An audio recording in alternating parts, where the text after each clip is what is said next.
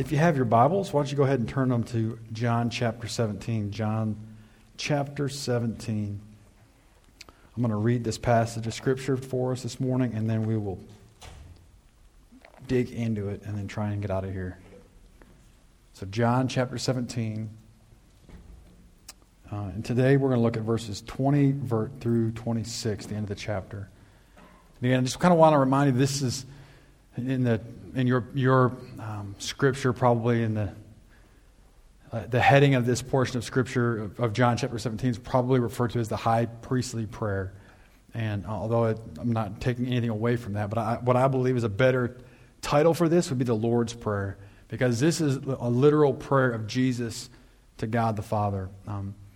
This is not to say that this was the longest prayer that Jesus had to his Father, but this is the longest recorded prayer in the Bible between Jesus to God. And so it's not like when we look at Matthew, when we mention the word the Lord's Prayer, we automatically go back to the passage of Matthew where Jesus is teaching the disciples, this is how you pray.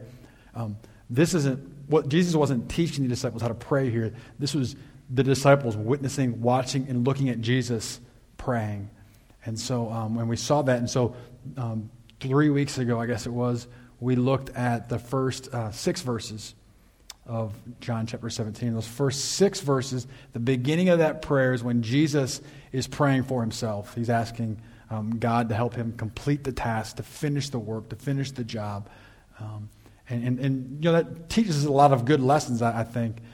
Again, I encourage us in our own life to realize that God's got a plan for us. Everyone in this room, God's got a specific plan for us. And he's given us the opportunity to fulfill that plan. And it can be challenging for us, can't it? Like in a moment of honesty, with all the distractions in life, and not that the distractions in life are all bad, but it could be our spouse, it could be our children, it could be our jobs. Those things are good, they're necessary, but sometimes they can become things that pull us away from what God's called us to do if we're not careful. Even church can be one of those things at times. And so we just talked about us relying on God, looking to God, figuring out what God's called us to do, identify what that plan in our life that God's called us to do, and then pursue that plan. So when we breathe our last breath here on earth and we stand before him, he can look at us and say, good job, you finished the task. And so that first part, those first 6 verses we looked at was Jesus' prayer for himself. The middle portion of John 17, so verses 7 or 8, I guess it was, through verse 19, Jesus is praying for the disciples, the ones that he spent the last 3.5 years wandering around with, and he's praying for those disciples. And there was really 2 main parts of that prayer that really stood out, at least to me. First, he prayed for unity. He prayed that those disciples would remain unified. Like their world was going to turn upside down. I mean, the one that they had followed, the one they had given up everything for, Jesus was soon to leave. And so Jesus knew this. And so his prayer for them was that they stayed unified, that they stayed together, they stayed close, that they relied on each other. And then after that, the second part of that prayer we see in verse 15 is this ability for them to persevere against the evil one, against Satan.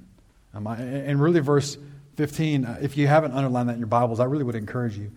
Jesus says, I do not ask that you take them out of the world, but that you keep them from the evil one. As an idea to us, and we can carry this to us today. Like there's a reason why after the moment we say the sinner's prayer, the moment we accept Jesus Christ, that he doesn't take us home right then and there. There's a job for us to do. And so he's just saying, you know, God, protect these guys. Keep them safe from the evil one, from Satan. And then today what we're going to look at verses 20 through 26, we're going to see where Jesus actually prays for you and me. So let's go ahead and read this passage. We're going to pray. We're going to dig into it. So John 17, starting in verse 20, says, I do not ask for these only, but also for those who will believe in me through their word, that they may all be one, just as you, Father, are in me and I in you, that they may also be in us, so that the world may believe that you have sent me. The glory that you have given me, I have given to them, that they may be one, even as we are one.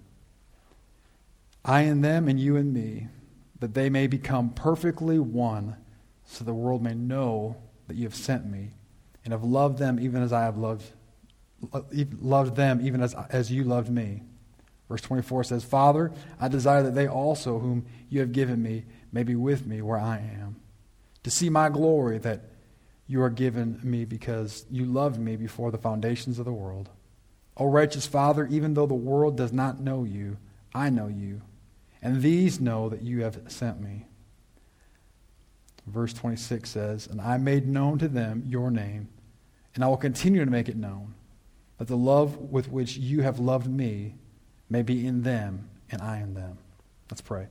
Lord, I pray this morning that you be with us as we try and look into your word. I pray that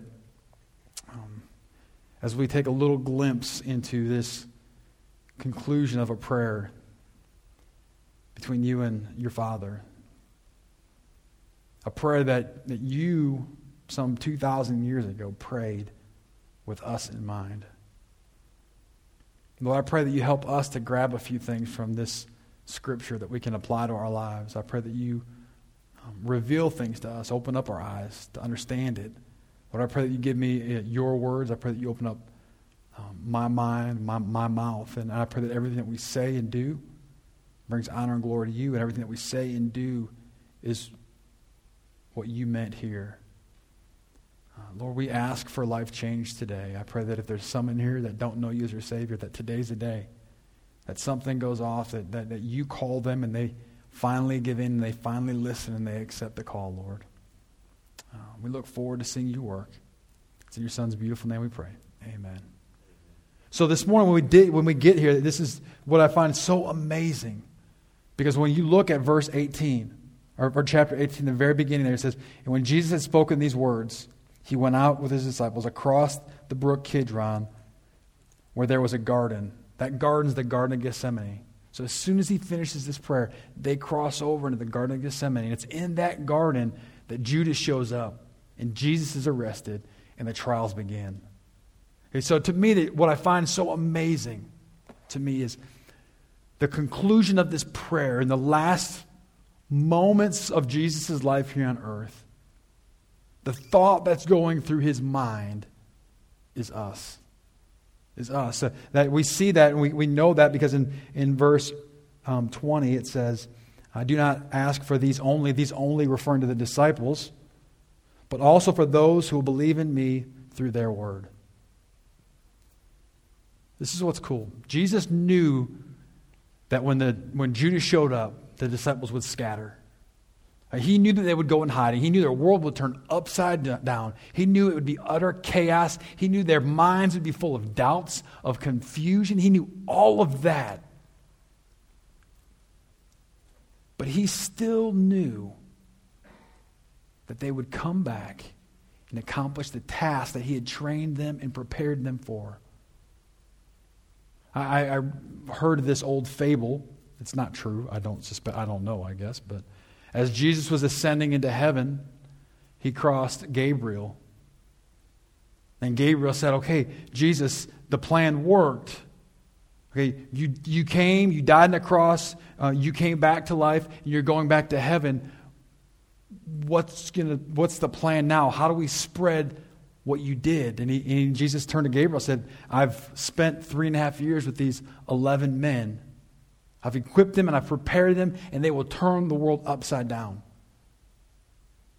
And Gabriel turned to him and said, those are the same 11 men who ran. One of those guys denied you 3 times.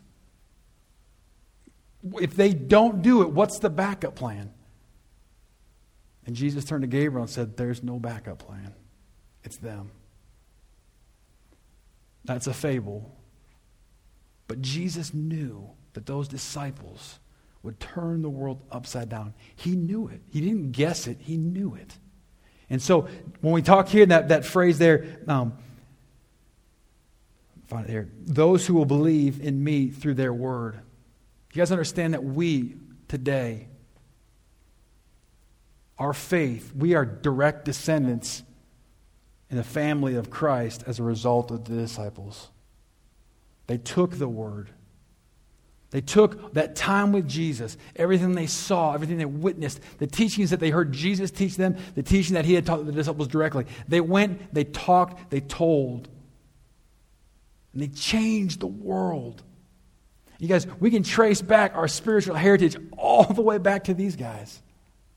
And so as Jesus is praying there, he's praying for us today. Every generation that would believe in Christ. The generations to come that will believe in Christ. Jesus is praying for right outside the garden. And so as we see Jesus praying, it kind of begs the question, what is he going to pray? What are the things he's going to ask God to do for us? The first thing that we see there is unity. Verse 21 says that they may all be one. Underline that, circle that word one, highlight it, whatever it is in your Bible. That they may be one. See, we see this phrase one used three times in these couple verses. That they may be one, just as you, Father, in me, and I in you. That they may also be in us. Why? Why is unity so important? So that the world may believe that you sent me. You go down to verse 22 says, the glory that you have given me, I have given them, that they may be one. Again, I would circle, underline one. Even as we are one. Verse 23 says, I in them and you in me, that they may become perfectly one. 3 times Jesus mentions unity. I wonder why is unity so important? Why do you think that would be the thing that would be on the front of Jesus' mind as he's praying? I think there's 2 reasons why unity is important. First, I think there's pleasure in unity. Psalms 133, David, the psalmist there wrote, behold how good and pleasant it is when brothers dwell in unity. Okay, so how many parents do we have here? Okay, several parents, right? Every once in a while, we get this fleeting moment, maybe a second or two, where we can sit and we can see our children playing together and enjoying it. It doesn't happen very often, right? But there's that glimpse, there's that moment where you can sit back and it's like, wow, they actually like each other. I don't know if it happens in the Kelly household, because they're all looking at each other as I mention this. No, right? But parents, like every once in a while, there's that time where you look back and maybe you're in the other room and you look in and they're actually enjoying each other. And as a parent, when you see that, how do you feel? Beyond just amazed. There's like, oh, wow. They actually like each other. There's that moment of pleasure.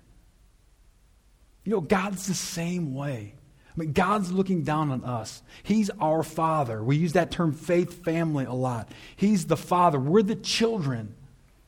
And when He can look down and He can see that moment, those times when we're all together, when we're playing and sharing toys with each other, where He's like, wow, that does my heart well. So I think there's pleasure when you see unity. There's also power in unity. Proverbs 30, verse 27 says, the locusts have no king, yet all of them march in rank. So here's the deal. Like a grasshopper or cricket, like they kind of hang by themselves. They hop in your backyard, you just brush them away and they're gone. But locusts, they like travel together in mass. Like there's no king, there's no alpha male, there's none of this. They travel together. And when they come into a community, when they come into an area, they destroy it all. They eat the crops because of this power of unity, togetherness. They do it all together. Locust by himself does nothing, but the whole crew comes in, they destroy it all. There's power in unity. So I want us to look at a few things here when it comes to this idea of unity. Why unity is so important. Or let me back up here. That's Jesus' plan. We're going to get back to the reason of why it's important. But Jesus' plan is unity. He wants the family of Christ, the bride of Christ, the church of Christ to be unified, those who believe. So if that's his plan, what do you suppose the plan of Satan is? To divide it, to tear down, to disrupt it.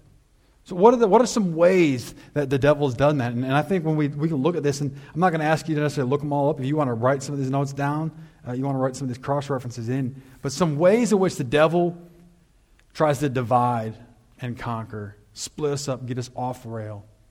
And we can go back to the very beginning. We can go back to Genesis. And the things that he used then, he uses today. And we're going to highlight a few of them. One of the first ones that we see there is competition. Genesis chapter 4, verses 3 through 5. Most of these stories we're going to reference are very familiar. It says, in the course of time, Cain brought to the Lord an offering of the fruit of the ground. And Abel also brought of the firstborn of his flock and of their fat portions. And the Lord had regard for Abel and his offering, but for Cain and his offering he had no regard. So Cain was very angry, and his face fell. You have this sibling rivalry, this competition between brothers. Abel gets upset.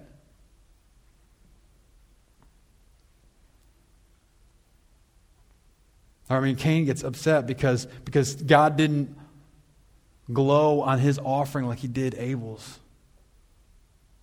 And this rivalry, this competition between the two brothers, it's interesting because today, in the age in which we live, competition is one of those things that we often cherish, we look for, and we look to. And in certain regards, it's okay. You take competition out of sports, there's really no reason to play the sport, right? But sometimes we carry the competition away from the sport and into life. We even carry it into church. The problem when it comes to these other things is all of a sudden we begin to create this area of division between a brother and a sister in Christ. I'm right, you're wrong. I'm good, you're bad. I'm better, you're worse. And now I have to work hard to prove that. It'd be very destructive. It's interesting, if you go to 1 Corinthians chapter 12, it talks about the body of Christ. And Jesus specifically talks about how there's different body parts, just like it goes with the body of Christ. We all have different talents and abilities, right? We got some people who are arms, we got some people who are legs, we got some people who are fingers, some are toes, and everything in between. See, God never intended for everything to be one single thing with one single view. There's differences.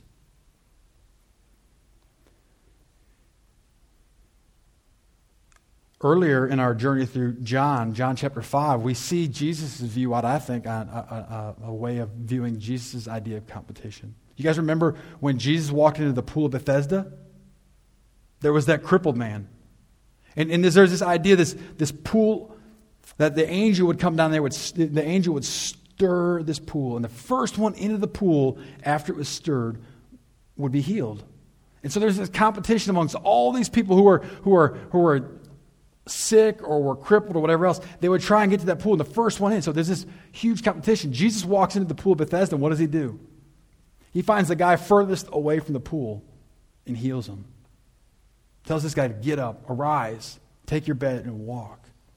John chapter 5, go back and remember it, read it. I think we have to be careful when it comes to competition in our own lives.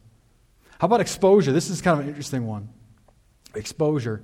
Genesis chapter 9, verses 20 through 23 says that Noah began to be a man of the soil. This is after the ark, okay? This is after the flood. Noah began to be a man of the soil, and he planted a vineyard. He drank of the wine and became drunk and lay uncovered in his tent.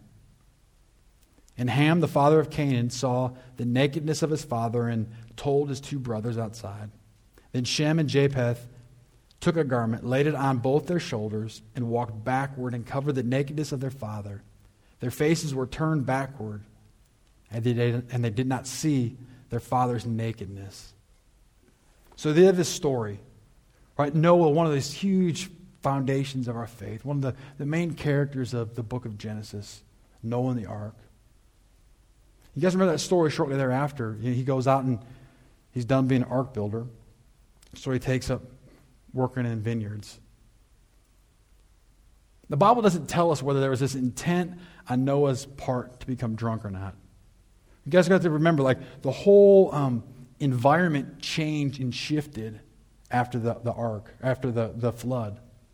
Right, so there's the potential. I don't know this for sure. There's a potential that you have this grape juice that had been out there for months or whatever and had begun to ferment. He didn't fully understand it. He's drinking it. Or he may have known it and just fully went and did it. It makes no difference how he got there, but the reality is he ended up drunk and naked.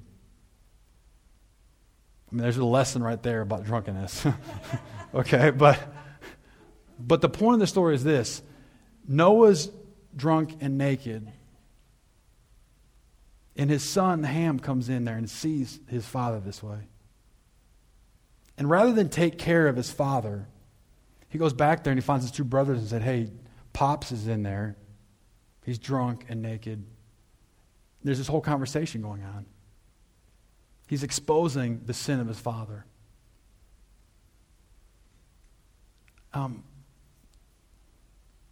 We can kind of call that gossip today. Even in the church realm, one of the things I think we have to be careful of is this. We get some information and we find somebody, and out of the depths of our heart, we feel the need that we need to pray for that person. So we tell our friend, come here, I need to tell you this. We need to pray for so-and-so because, and then we have to fill in all the blanks.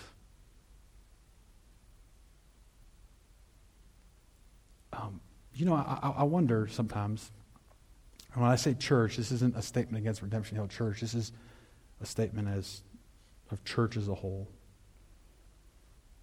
I wonder how much, if we were to compare gossip within a church versus gossip outside of a church, I wonder which team would win. I mean, I've spent my whole life in church. And listen, folks, I'm not saying it in judgment because, hey, I've probably been in the thick of it before. But we often mask our gossip by trying to play this spiritual card. Like at the end, I think we should pray for them. Makes us feel more spiritual, more right. When at the heart of it is we're just getting together to gossip. Part of the problem with this whole idea of gossip is it creates a false fellowship. Because that one that we're sitting there gossiping with, you could probably be rest assured that at some point that person's going to be with somebody else gossiping about you. It's this kind of vicious circle that we go through. And all the while, what does it do? What does it do to the relationships with each other? What does it do to the relationships within the church, the faith family of the church? It begins to create this division. Because sooner or later, you find out that so-and-so talked about you, and now your guard is against them. And so rather than sitting next to them, now you're on opposite sides of the church. There's a little glance back and forth every once in a while. Some people, maybe even causes people to leave the church because of it. See, there's this little bit of division, this little gossip began to cause this drifting. Some of us might say, well, yeah, but I didn't say anything, I just listened. There's a difference. Well, Proverbs 17:4 says, an evildoer listens to wicked lips, and a liar gives ear to a mischievous tongue. It's kind of like guilt by association. You may not say anything, but if you're the one that's always there in the middle of that circle listening, you're giving credence to it. Later on in Proverbs, it tells us if there's no wood, the fire can't burn. What's interesting, though, here is we see this difference of view here. Proverbs 17:9 says, he that covers a transgression seeks love. And we see this played out in this story because Ham's the one going around talking to his brothers, trying to stir this thing up about his dad. And Seth and Japheth, they hear about it, and what do? They go and they find this covering. They put it over their shoulders and they back up. and they cover their father so no one can see him. So no one can see him in this state. They do this out of love. I mean, they carefully and completely do this. Now listen, folks, don't misread what I'm saying. I'm not saying there's not accountability in life. I'm not saying that there's right and there, I'm not saying that we shouldn't cover up everyone's sin. I'm not saying that at all. Sin needs to be dealt with. But this isn't like the old Salem witch trials where that we bring everybody up in front of everybody and deal with it all publicly. If we truly love that person, our heart is to help the individual, right? If we're going to draw something out, if we're going to get to the point where we expose something, it's for the benefit of that person, not for the benefit of everybody else. Legalism. Genesis chapter 21, verse 14. You have this story there about Abraham. You guys remember Abraham had two sons, right? Hagar, that he had with his maid.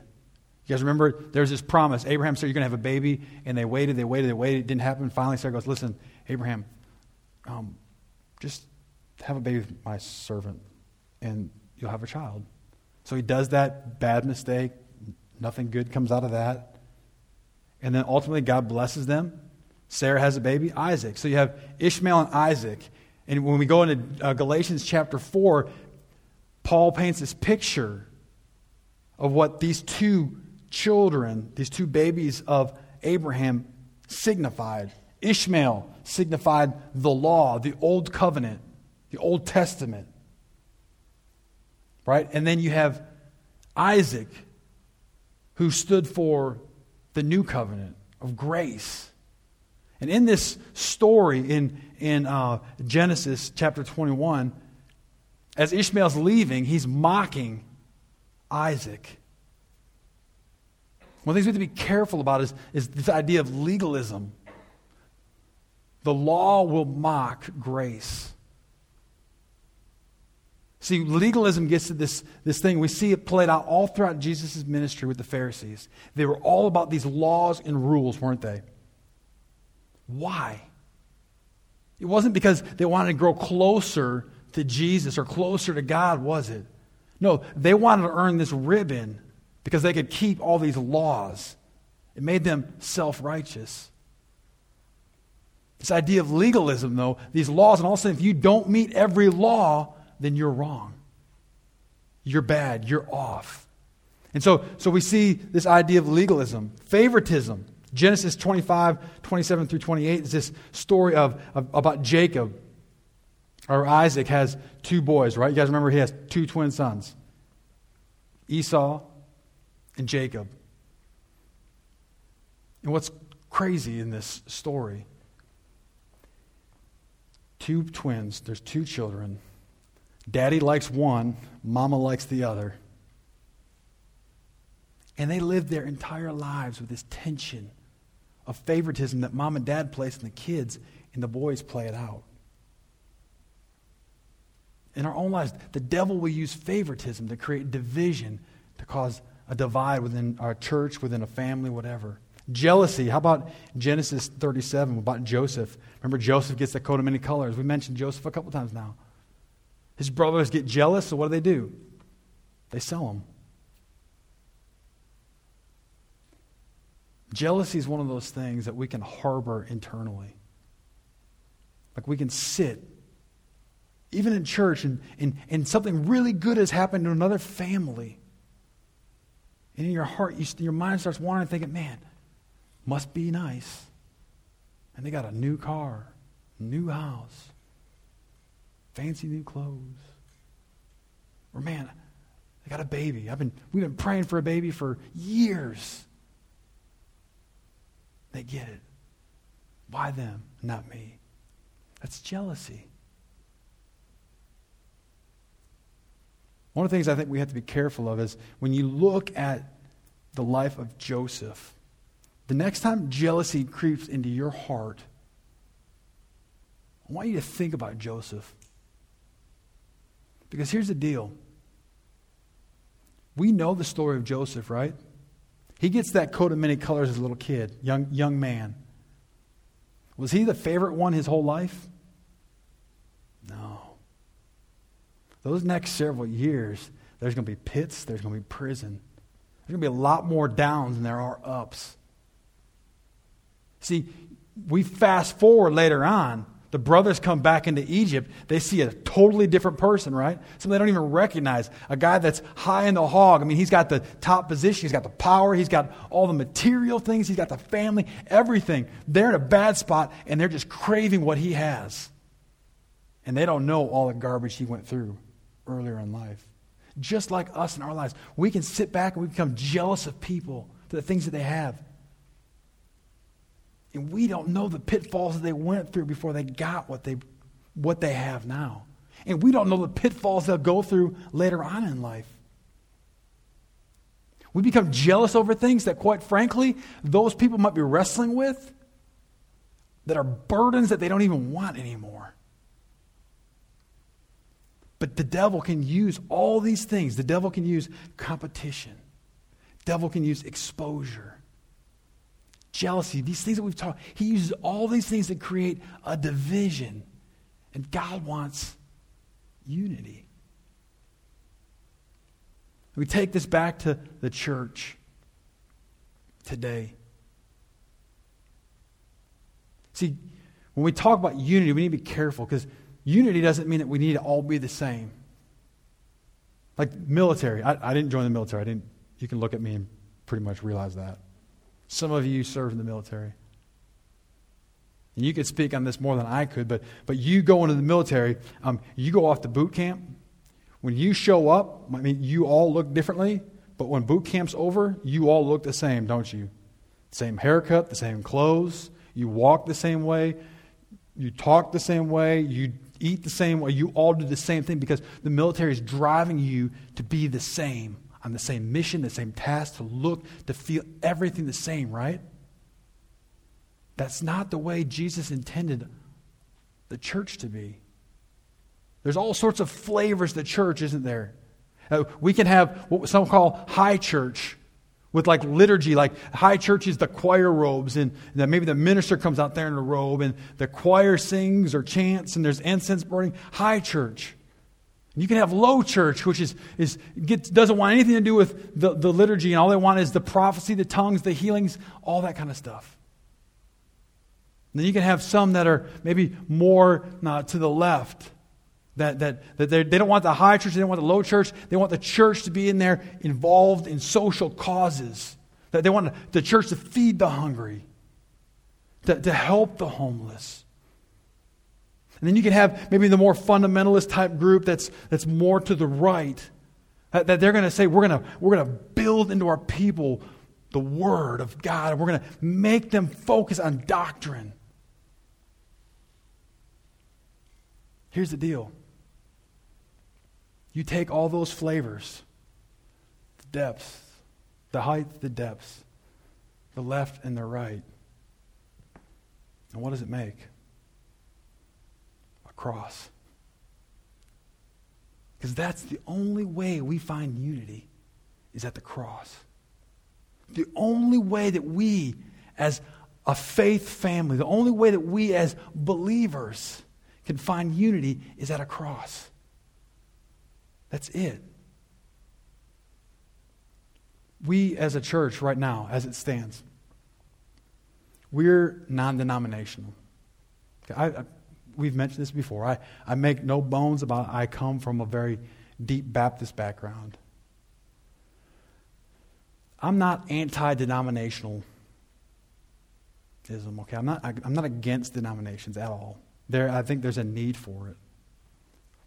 But I do have a problem with this. When a denomination begins to build these walls around themselves to where they believe that they're the only ones that are right. And if you don't fall into that room, if you don't fall into those walls, then you're wrong, we're right, we're good with God, you're not. One of the things I've enjoyed the most about this being non-denominational is we just focus on Jesus. We just talk about Him. Now, there may be a day that we partner up with a denomination. That may be good, but I hope and pray that Redemption Hill never becomes about the denomination, that we always remain about Jesus Christ. Always, always, always. It's always about Jesus, that we're always focusing on the cross. So we can enjoy the unity. There are differences, but it's how sad is it today to see all these churches that are fighting. Earlier we talked about the pleasure of unity. It's apparent how we can look, and when we see those moments that our children are playing with each other, we feel that pleasure. I wonder when Jesus, God the Father, and the Holy Spirit look down on us, they look at the churches, and they see all the differences. Because quite frankly, I don't think Jesus really cares too much about denominations. They see all these differences, all these different flavors. But rather than these communities coming together to find the things that they can agree upon, the cross, the essentials, they just want to pick over little things that are somewhat irrelevant and fight. What's so amazing about this passage here, when Jesus is talking about the importance of unity, it comes down to this. This is why he wants them to be unified, so that the world may believe. So the world may believe. That puts a lot of weight on our shoulders, folks. The world's looking on the outside, looking in. They're looking into our tent, if you will. And if all they do is see all these churches, all these Christians fighting with each other over stuff that doesn't make sense to them, what do you think is going to cause them to want to get into that tent? Now again, folks, I'm not saying that we embrace everything. I'm not a universalist. There are essentials that we have to agree on. Like if we can't agree on Jesus Christ, if we can't believe that Jesus is God's only Son, if we can't believe that He came through a virgin birth, that He came, He died on the cross for our sins, and the only way to Him, if we can't claim John 14:6 that He is the way, the truth, and the life, if we can't believe together that He came, died on the cross for our sins, and rose again, if we can't agree on those things, then we can't be unified. But if we can agree on the essentials, we need to try and get away from the non-essentials. Because people are looking and watching. And it's important. It's critical for us. Because in Jesus' prayer, 3 times here, back when he was talking about the disciples, he prayed for the same thing, for unity, that they love each other, that they're unified, just like you, me, and the Holy Spirit. I mean, he compares, he wants the same relationship,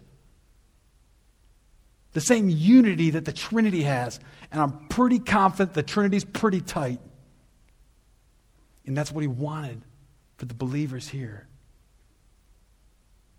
Yeah, they can be different.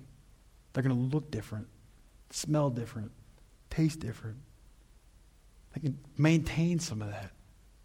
But they need to come together at the cross.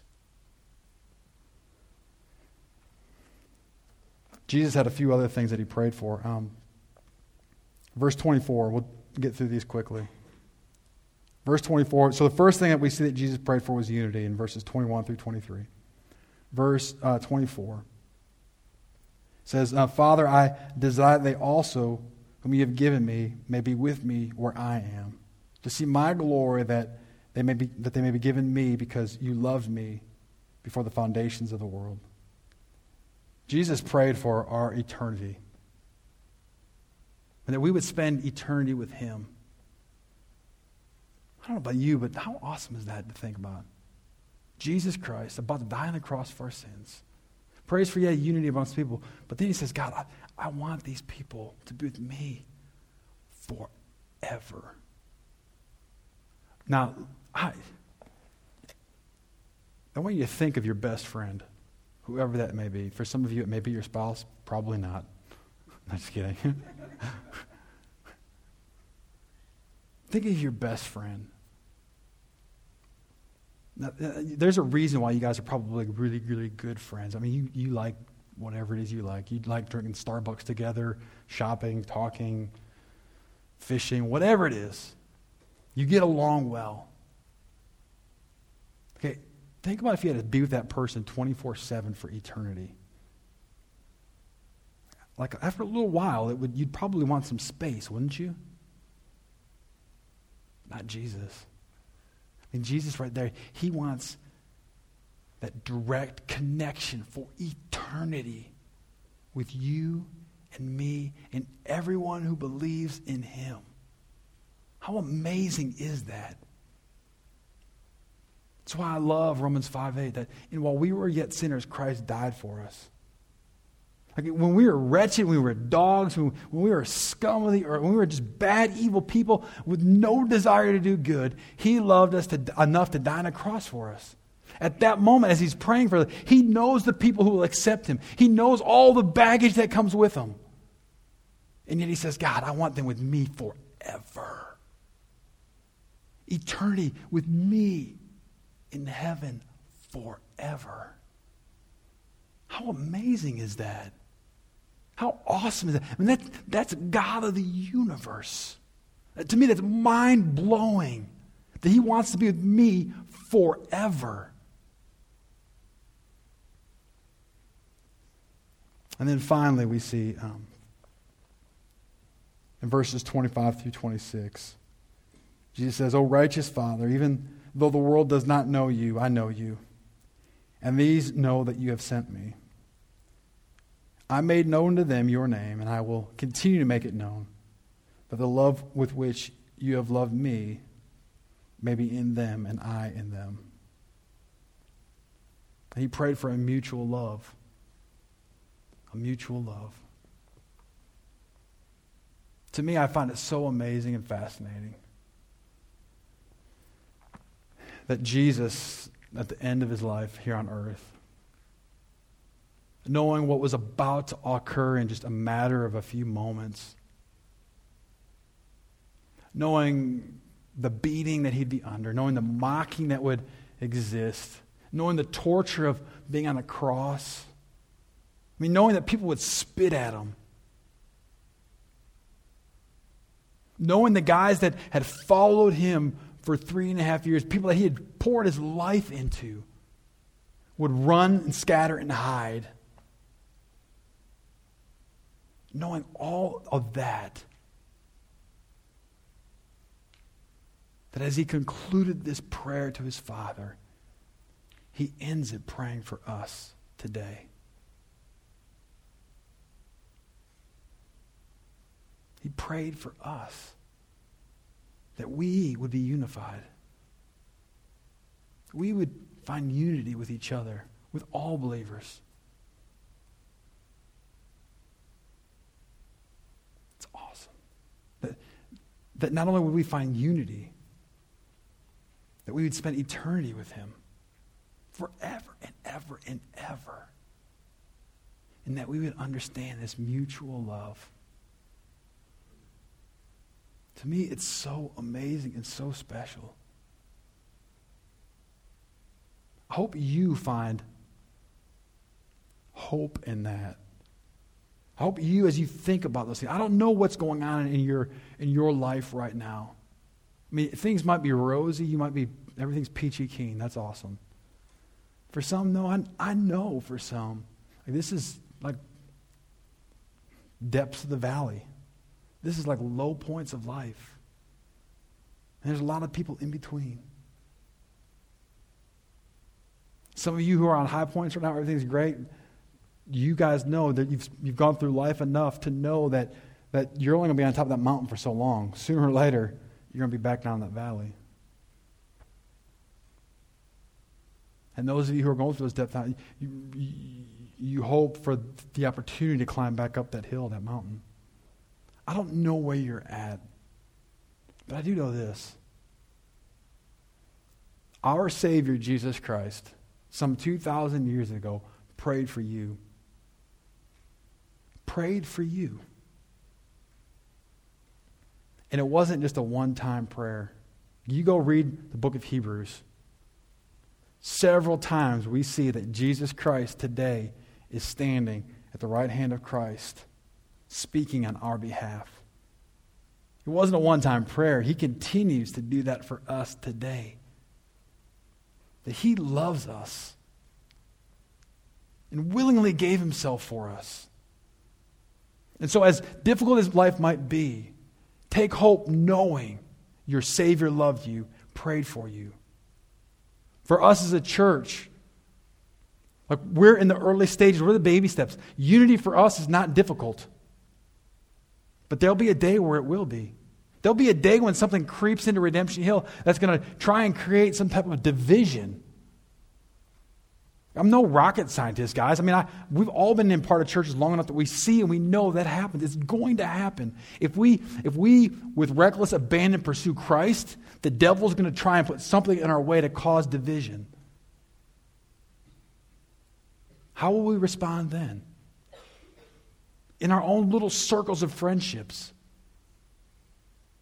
For those that God puts us in place with, that maybe we don't see eye to eye on everything, but we agree on the important things. I have a great hope for our church.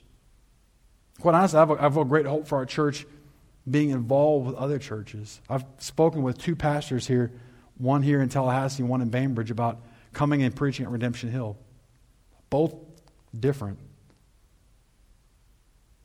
Both love Jesus. Both I trust. But I believe that there's a need that we need to get beyond just our own walls, behind our own little comfort zone.